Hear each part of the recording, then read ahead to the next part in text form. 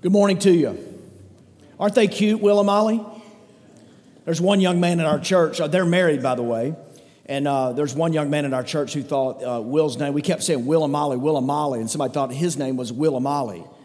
And they were trying to spell that out one day. Isn't that funny? After church, if you ask me, I'll tell you who it is. It's a young man in our church. I don't want to embarrass him in front of everybody.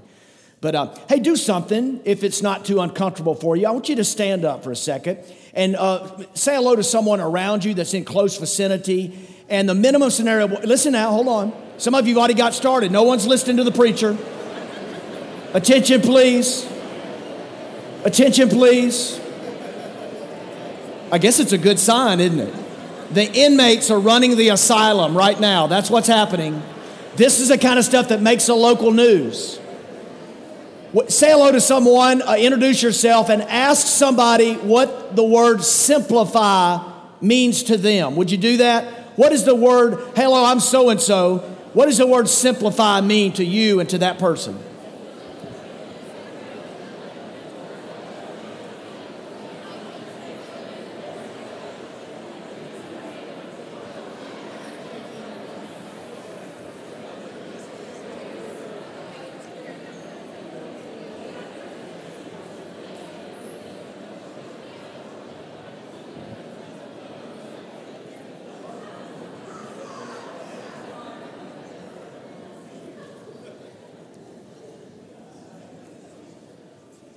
Wow, lack of leadership. You guys just stood down on your own initiative, started talking on your own initiative.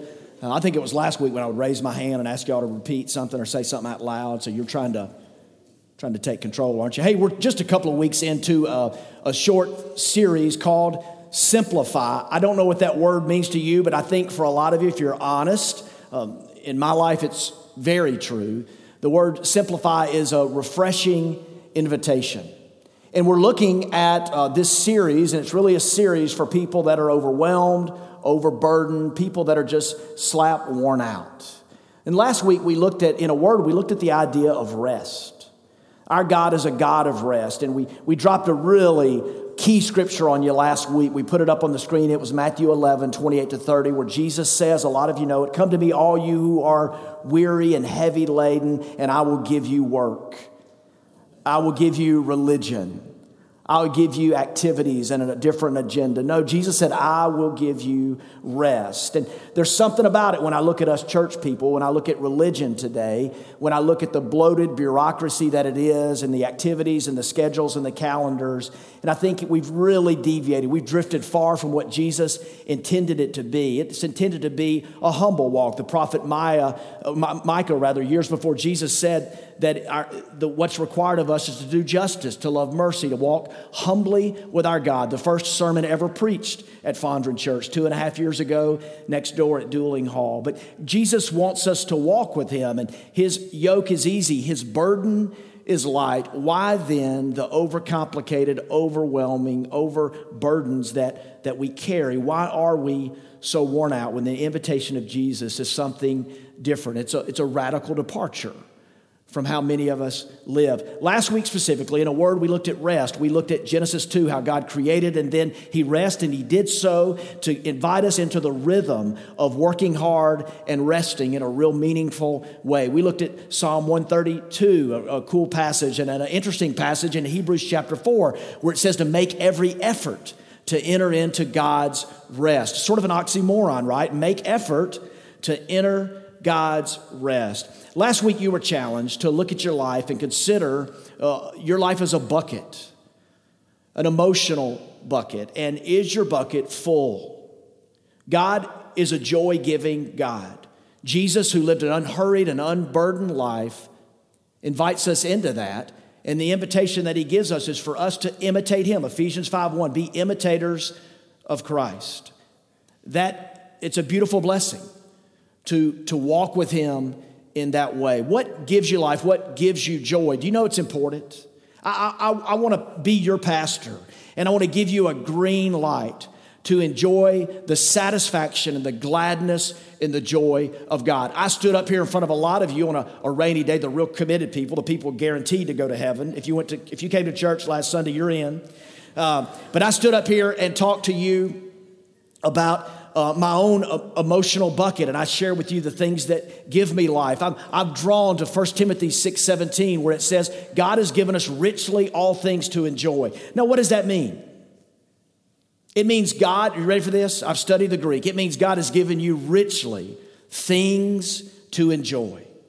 And I'm asking you, what things do you enjoy? I share with you that I enjoy time with my wife, time with my whole family. I love to be outdoors. I love to spend time with a pet that I probably talk too much about. I love to just to hang out with people. You know, I've been diagnosed as a raging extrovert, and the more I'm around people, I love to linger. Our small group goes several hours. You don't want to be in our small group. I love to linger. I think there's the lost art of lingering conversation. My bucket is full when I'm with people. What drains me? Meetings and deadlines and administration and conflict. Because I'm such a people person, when there's conflict, I throw myself into it. Ask her. It takes hours and hours and a lot of emotional expenditure when there is a conflict. I'm not talking about my conflicts. I'm talking about your conflicts. But nobody's got a conflict with me, right? But those things just drain me. And I submitted before you last week, what about you? What gives you life?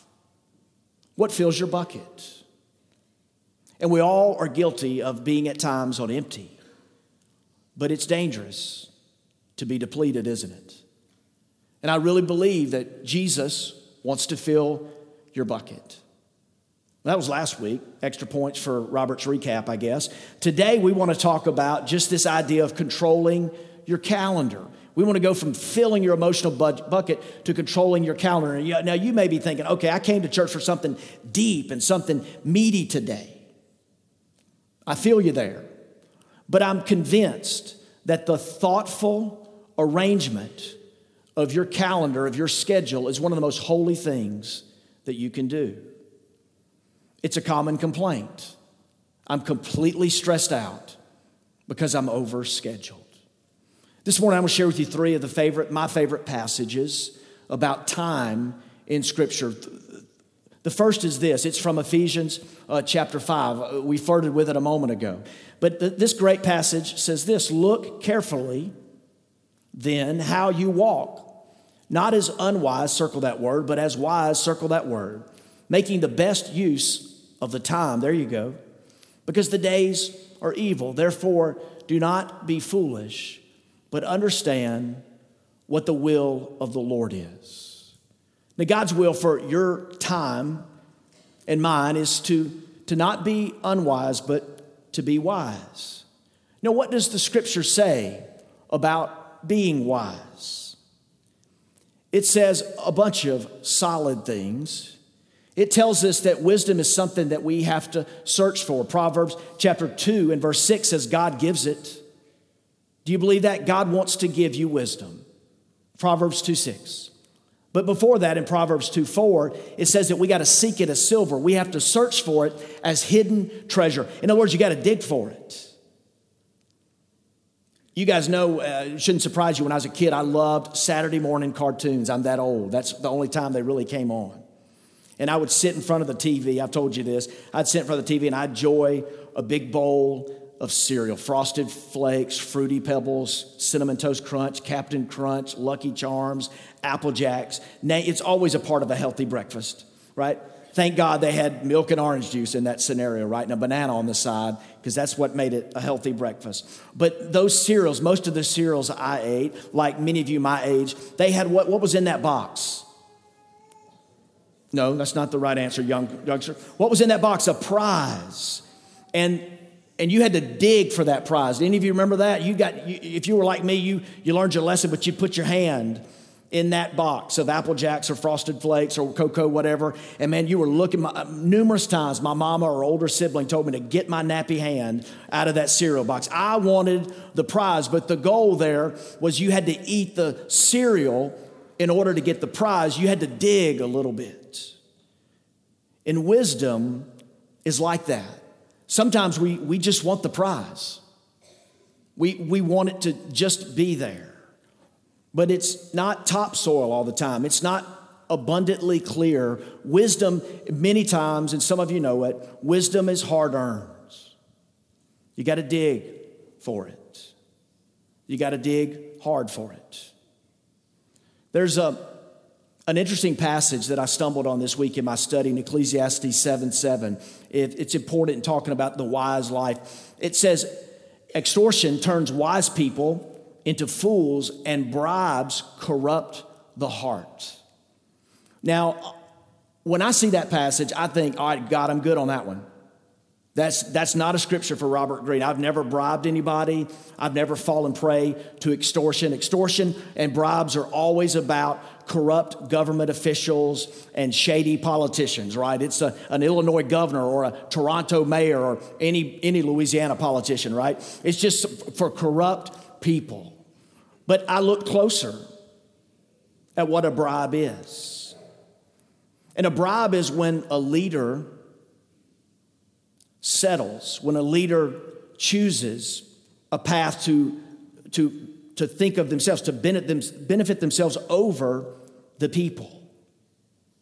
But a bribe is also when you and I, when we choose the benefit of some immediate gratification instead of something better for us, something that God has for us in the long run. Ever taken a shortcut? Ever grabbed a hold of something because you wanted it right then? Your conscience, quite possibly the Spirit of God within you, wrought some conviction. But you took a shortcut, you took a bribe. You see, the scripture tells us that wisdom calls out like a lady. Why does God say in Proverbs that wisdom is like a lady? Because women are smarter, right? Isn't that right? Guys, nod your head. But wisdom also, Proverbs tells us, it calls out to all of us, but so does foolishness. And every time that you and I listen to that, every time we take something in the short run, anytime you get ahead of God, it's a bribe.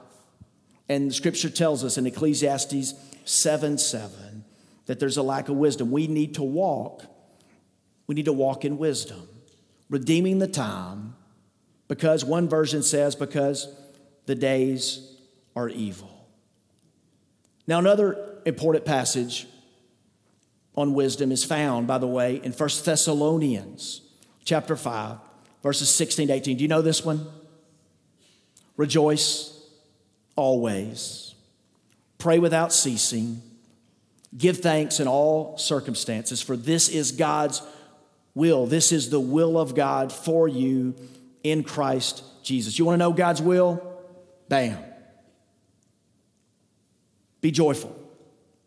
Be prayerful. Be thankful. And I am none of those things when my life is overscheduled. None. Psalm chapter 90, verses 10 and 12. This is a bucket list kind of passage. This is one of those Jack Nicholson, Morgan Freeman type passages. The years of our life are 70, or even by reason of strength, 80. Yet their span is but toil and trouble. They are soon gone. And the very verse that inspired Hank Williams to write the song, I'll Fly Away. And we fly away. Who considers the power of your anger and your wrath according to the fear of you? So, verse 12, so teach us to number our days that we may get a heart of wisdom. How long are you going to live? A lot of birthdays today. Jimmy Stewart, Scott McLeod, young man I just met entering church, a young man named Joshua. We got some birthdays out there. Susan's, my wife, hint, hint, her birthday's coming up on Wednesday, Thursday, Tuesday. It's April the 15th. I'll be ready. Don't doubt me. But this week early, even though I'm a last minute guy, my 98-year-old grandmother already sent her birthday card and a $5 or $10 bill. She hasn't adjusted for inflation through the years. But I don't have the courage to tell her. But a 98, I witnessed that in our kitchen. I read that card, a 98-year-old woman, my grandmama, sending a 4-year-old woman a birthday card. How long are you going to live? Here's the math. I did it. 80 years. He's saying here, by the way, this is Moses in Psalm 90, not David, but 80 years, you ready? That's 29,200 days. How many more you got left? I'll tell you mine. 12,045 days. if I make 80. Yesterday, I said to my oldest son, RJ, I've got 12,045 days to live. He said, really? Susan was coming in from the garage. I said, Susan, I got 12,045 days. She said, can you help me with these groceries? Earlier this week at Cups in Fondren, I said to a friend, hey, I've got 12,045 days. That just seems so bleak. And he started to comfort me. And he said, Robert, you're going to a better place. I'm like, really? Are you going to eulogize me now? Really? I'm going to a better place? That's how many days I've got. I think we're going to be able to present this with the video. Let's give it a shot. Your life, by analogy of jelly beans. These are roughly 28,835 jelly beans. I counted out 500 of them and used those to weigh the rest. In this pile, there's one jelly bean for each day that the average American will live. You might have more beans in your life, or maybe less, but on average, this is the time we have. Here's a single bean. It's your very first day. A special day, but kind of a rough day on everyone involved. Add 364 more and you have the first year of your life. Now, for a sense of scale, here are your first 15 years, 5,475 days, which brings us to the threshold of adulthood. And at that moment, this is the time that we have left. And this is, on average, what we will do with all that time. We will be asleep for a total of 8,477 days. If we're lucky, some of that time we'll be sleeping next to someone we love. We will be in the process of eating, drinking, or preparing food for 1,635 days. We'll be at work, hopefully doing something satisfying, for the equivalent of 3,202 of those days. 1,099 days will be spent commuting or traveling from one place to another, maybe a little bit more if you live in LA. On average, we will watch television in one form or another for a total of 2,676 days. Household activities, like chores and tending to our pets and shopping, will take another 1,576 days. And we will care for the needs and well-being of others, our friends and family, for 564 days. We'll spend 671 days bathing, grooming, and doing all other bathroom-related activities, and another 720 days will go to community activities like religious and civic duties, charities, and taking classes. After we remove all those beans, this is what remains. This is the time that we have left. Time for laughing, swimming, making art, going on hikes, text messages, reading, checking Facebook, playing softball, maybe even teaching yourself how to play the guitar. So what are you going to do with this time? How much of it do you think you've already used up? If you only had half of it, what would you do differently? What about half of that? How much time have you already spent worrying instead of doing something that you love? What if you just had one more day? What are you going to do today?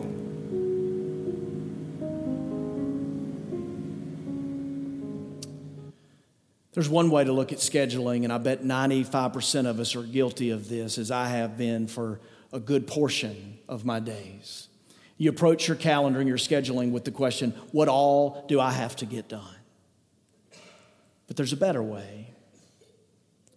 Who do I want to become? And I want to give you, in the balance of our time, I want to hurry, but give you three. You got to hurry when you're doing a sermon on time. But I want to give you three directives that I think are really important based on Ephesians 5, 1 Thessalonians 5, and Psalm 90, 10-12. And the first one is this. The first directive is this. Realize the power of your calendar. All of us are aware of the great John Grisham, one of the most prolific writers of our day. Good bet. He's in Starkville this weekend cheering for one of those teams up there in Left Field Lounge, right? John Grisham was, as you know, was an attorney, and he hated his job. He went to the office one day here in Mississippi, and he thought, man, how long do I have to put in 40-hour plus work weeks, 40 years or more doing this? And prayerfully, he thought, I want to be a writer. And John Grisham did something. It's so simple, I don't want you to miss it. He took out his calendar. He looked at the month ahead. And he was thinking even further than that. But he wrote the word write on his calendar, W-R-I-T-E. If you're going to be a writer, you probably need to write. So he wrote the word write.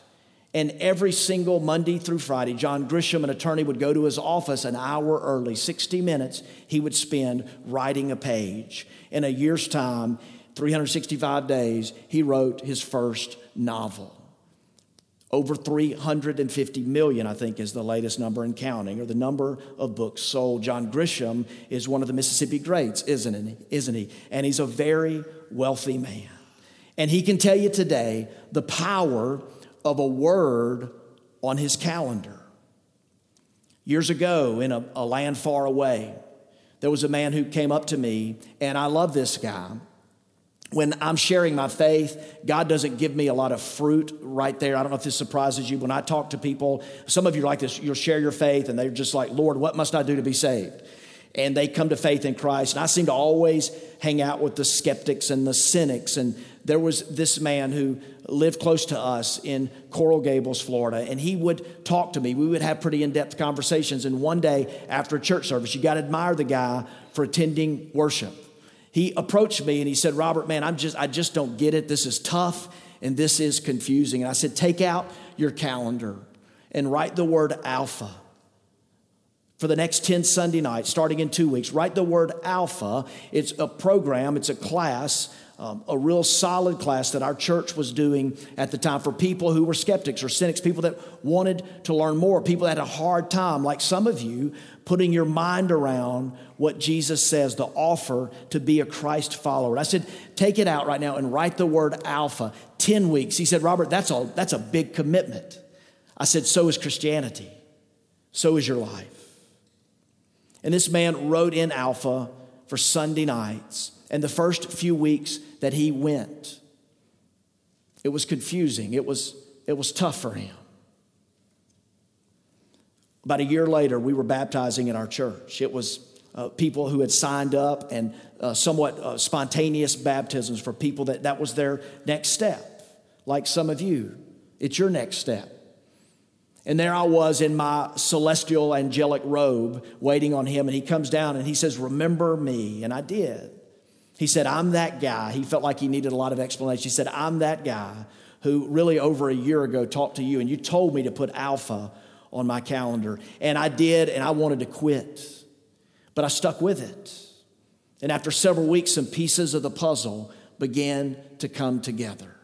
And I have found Jesus to be the most revolutionary, intriguing, compelling person who's ever lived. He's the Son of God. He is, I'm about to tell this church, my risen Lord and Savior. With great emotion, he told me that. And I look back on that day and I think, because he wrote that word on his calendar. Some of you, I'm going to meddle for a second. Some of you are on the brink in your marriage. And before you risk losing it all, there's a word you could put down. There's a word you and her or you and him could put on your calendar, a word called counseling. We'll help anybody who's on the brink. But you could write that word. What would the ending of your marriage do for your vitality, for the life of your home, for your own heart, for what God has called you to in the future? But you could write that word and make it a part. Some of you are isolated. We wouldn't say lonely because there's a stigma, but for some of you, you're isolated, and church for you is just somewhere you come occasionally and sit. But when you hear an invitation to serve like we did yesterday, or to connect into a group and to get out of rows, as we say, and into circles, you've never seemed interested. 3 weeks ago, I talked to someone who that was his story. He was an isolated guy. He was afraid of jumping into a group. And he told me a few weeks ago, Robert, what a journey it's been. And for the first time, I've spent most of my life in my dysfunctional family talking about people. And now I'm learning how to talk to people. And I'm learning to have people talk to me. I'm learning the power of speaking the truth in love. And for you, you need to write that word connect, to put it on your calendar. Some of you are spiritually drifting. You're distant from God. And I'm really going to sound like a preacher now, but you need to write the word church on your calendar. Even better if you write Fondren Church on your calendar. But some of you, man, it's a flip of the coin.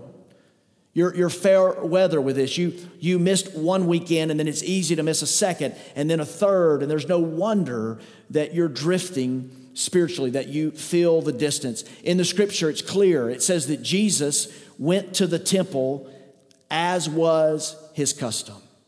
Every week, several times a week, Jesus modeled for us that there's a place to go. And you know I'm kidding. If it's not here, it ought to be somewhere. What word could you put on the calendar that could be life-changing for you? And you write it down, and listen to me, young people, you stick with it. You see it through. Stay the course. Recognize the power of your calendar. The second thing I want to say, a directive when it comes to time and controlling your calendar, is to identify your top 5 values. What's really, really important to you? If your jelly beans ran out a lot sooner than you thought, your ticker stops ticking any day now, anytime soon, what big regrets would you have in your life? What would you regret? Maybe it would be the gut-wrenchingly honest conversations that you never had, or your abilities or your gifts being actualized and utilized, or sinful patterns in your life that you never confronted, bold prayers that you never prayed, exhilarating risks that you never took, sacrificial gifts that you never offered, lives that you never touched. And then one day you're sitting. If you don't live according to values, you're going to be sitting shriveled in a recliner somewhere with deep regrets about how you lived. What are your values? I'm going to tell you mine. This is not going to surprise anybody. Many of you will essentially have the same. My top 5 values identified long ago. I want to know and love God. I want to be I want to have a great marriage. I want to love and provide for my family. I want to do great work. I want to make an impact on other people. I want, that's 4 actually. And I want to be mentally and physically fit. Those are the 5 big values of my life. I'm going to do something kind of risky now. But just to demonstrate this idea.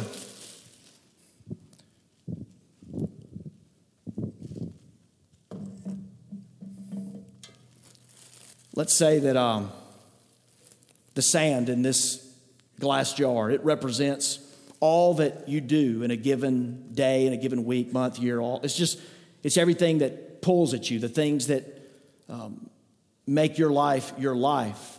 But let's say you identify some things that you have to do. You've got to work on top of all that, and you've got to have a family, and you've got obligations pulling at you. And then what do? You come to church. By the way, I went shopping at Target last night. I wasn't trying to get flashy ones, but there was a couple of folks in front of me. One of the young ladies said, "Do you mind if I ask you why you're buying these?" I appreciated her confidence. I said, I'm a pastor. It's for sermon illustration. The other young lady next to her said, What are you going to illustrate? And I said, how God hates nosy people. But you come to church, and then the pastor says something like I'm saying today. And he's talking about like coming back next week and maybe getting in a group, and you can see that it's just you don't have room.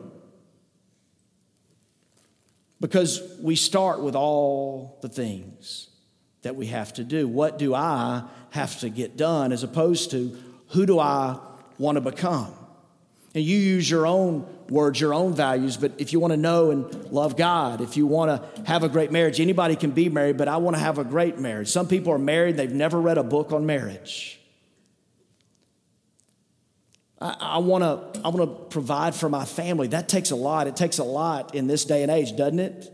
And men, we bear a special burden with that. But I want to do great work, and I want to be physically and mentally fit. And you put those things in first, and then, how nervous are you? And then,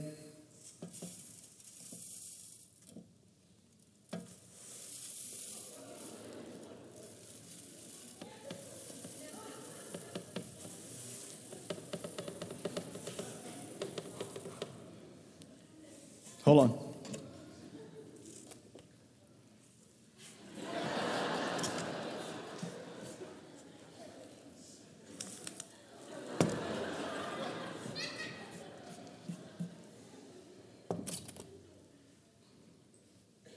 And then it fits. A little clumsy, but it worked. Thank you. Yeah, thank you. No. It's messy, but in life, but living according to your values. And here's what I know. I see it, man. Let me say this, and I'm stealing this from a pastor that I admire, this third one. There's a pastor in Georgia who has a whole sermon series called Choosing to Cheat. And it's not what you think, but here's stealing from him. Number 3, learn what to cheat. And I see it all the time. I see a couple, and they'll get married, 2 adults, and between the two of them, they'll work 2 or 3 jobs. They'll have 2 or 3 kids. They'll get 2 or 3 pets instead of managing the loads that it takes to do that, to manage a marriage and children and animals and a lifestyle and jobs. They add to the circuit that's already full. They enlist, they enroll, they join, they jump in. They don't reduce, they just add to it. And what happens? What happens when you add 80 amps to a circuit that's already maximized on capacity at 100 amps? 180 amp circuit does what? It melts down. And some of us, we think, well, we can do it, but we're exhausted, we're irritable, we're short-tempered, we're spread so thin. And if you ask people around you, they would probably describe you as a fair-weather friend, as an overtired parent, as an overworked employee, as a distant mate. And what we need to learn to do is just to cut some things out. We need to learn to say, this doesn't belong here. Kind of ironic that that's happening right now, I'm right? Some things just, you don't want to use actual people as a sermon illustration because you hope they'll come back. But some, you just have to remove, right? You have to prune. Some people need to be out of here. But we need to learn what to cheat. I learned that an animal trainer, when it goes into a cage, into a lion's cage, the animal trainer will bring in weapons, and it'll bring in a whip and a pistol. And you think, oh Lord, I hope it doesn't have to use the whip. And you sure as heck hope he doesn't have to use the pistol. But their most effective tool, a lion trainer will tell you, is a stool. How is a stool a tool? It's their most effective one for when they need to subdue this roaring, ravenous lion. They'll do what? They'll take the base of the stool and they'll point it toward the lion. Truett, I'll see if it works on you. But they point it toward the lion, and the lion, this aggressive animal, tries to focus on all 4 legs of the stool. And its attention is fragmented. It becomes debilitated. It becomes tame and weak. Just what the trainer needed at the moment. But for you and I, when we try to focus on so many things, our attention gets fragmented. We get debilitated. We become weak and tame. And what I'm saying this morning is God has a purpose for you. You are created as a wild animal. And there should be potency and power in your life and in your walk. But your tendency in mind to focus on too many things at once. leaves us paralyzed. What is it? What do you need to learn to cheat? I'm going to close with a friend, a really good friend, who year and a half ago, we sat down at coffee, and man, we both were just talking man to man, and tears came to both of us as he shared this story. I'm a dad. I've got kids of my own. I got a daughter. And it softened me to listen to my friend who was learning the joys of cheating after he identified his values.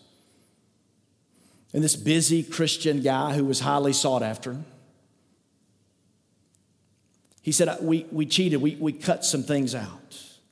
He tells the story, was telling me the story of him and his wife being in their bedroom one night, and their 15, 16-year-old daughter at the time, her room was next door, and they heard her crying, not just crying, but sobbing. And normally, my friend told me, normally that's my wife's job. She's the comforter, she's the nurturer. He said, I just felt compelled. My heart was broken. Her crying intensified, and I went in and I opened the door, and she was in the floor by her closet. It just undoes a father, sobbing. He sat down with her.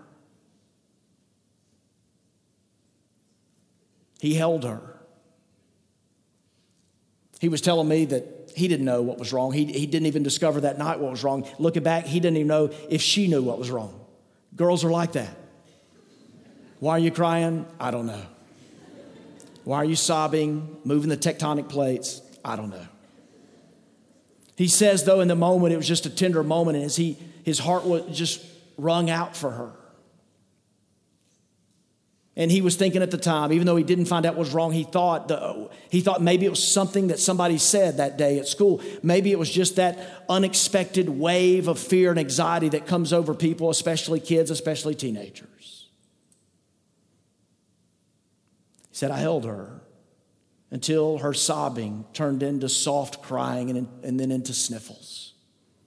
And with her head on my shoulder being very wet, I prayed a prayer for her. I prayed, God, restore my daughter. Strengthen her. Fill this room with your presence. See her through this. And that day, my friend was telling me, he said, Robert, to a younger guy in ministry, he said, Robert, I am so glad that I was home that night. And then he told me just a few weeks prior to that, with board meetings, speaking engagements, social events, attending to other people's crises, he was gone 5 and many times 6 nights a week. And we sat down and we decided with the age of our kids, how many nights should I be home? They made it 4. He said, I'm so glad. I'm so glad I was there for her. Would you pray with me?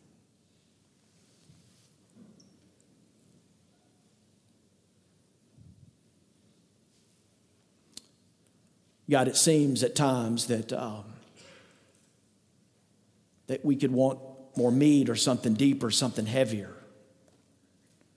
But I'm convinced when I look at lives that are overwhelmed and overburdened and worn out, that we really need you to speak into us, to fill our emotional bucket, to help us control our calendar. And Lord, I thank you that you've called us to walk differently, to walk as wise, not as unwise. And God, I would pray for your church, for this church right now. Lord, it's my heart's desire to pastor these people and to lead them to you, to this wonderful invitation.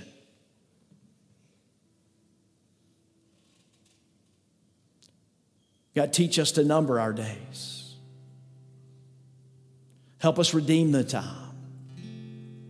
We're hurrying and scurrying and wondering what your will is. But Lord, you tell us today it's to be joyful, to be prayerful, to be thankful. And it doesn't happen with all the sand in our jars. Lord, would you this day begin work in single people and in married people, in young and in old, to help us to identify the big things. And Lord, I would pray that you would give us the wisdom and the courage to put the big things in first. It'll seem a little messy, a little scary, but Lord, you're right. Jesus, you're right. In Matthew 6:33, we all know it, we've heard it, but when you tell us to seek first the kingdom, and all these things will be added unto you. Give us grace, Lord, where we have failed, where we've even maybe identified values and we've drifted off course. Lord, restore us in your grace. I thank you for people, and specifically some men that you've put in my own life, that through their stories have probably kept me on track. Lord, we want to worship you. Would you give us wisdom? Would you give us courage in controlling our calendars? In you we pray. Amen.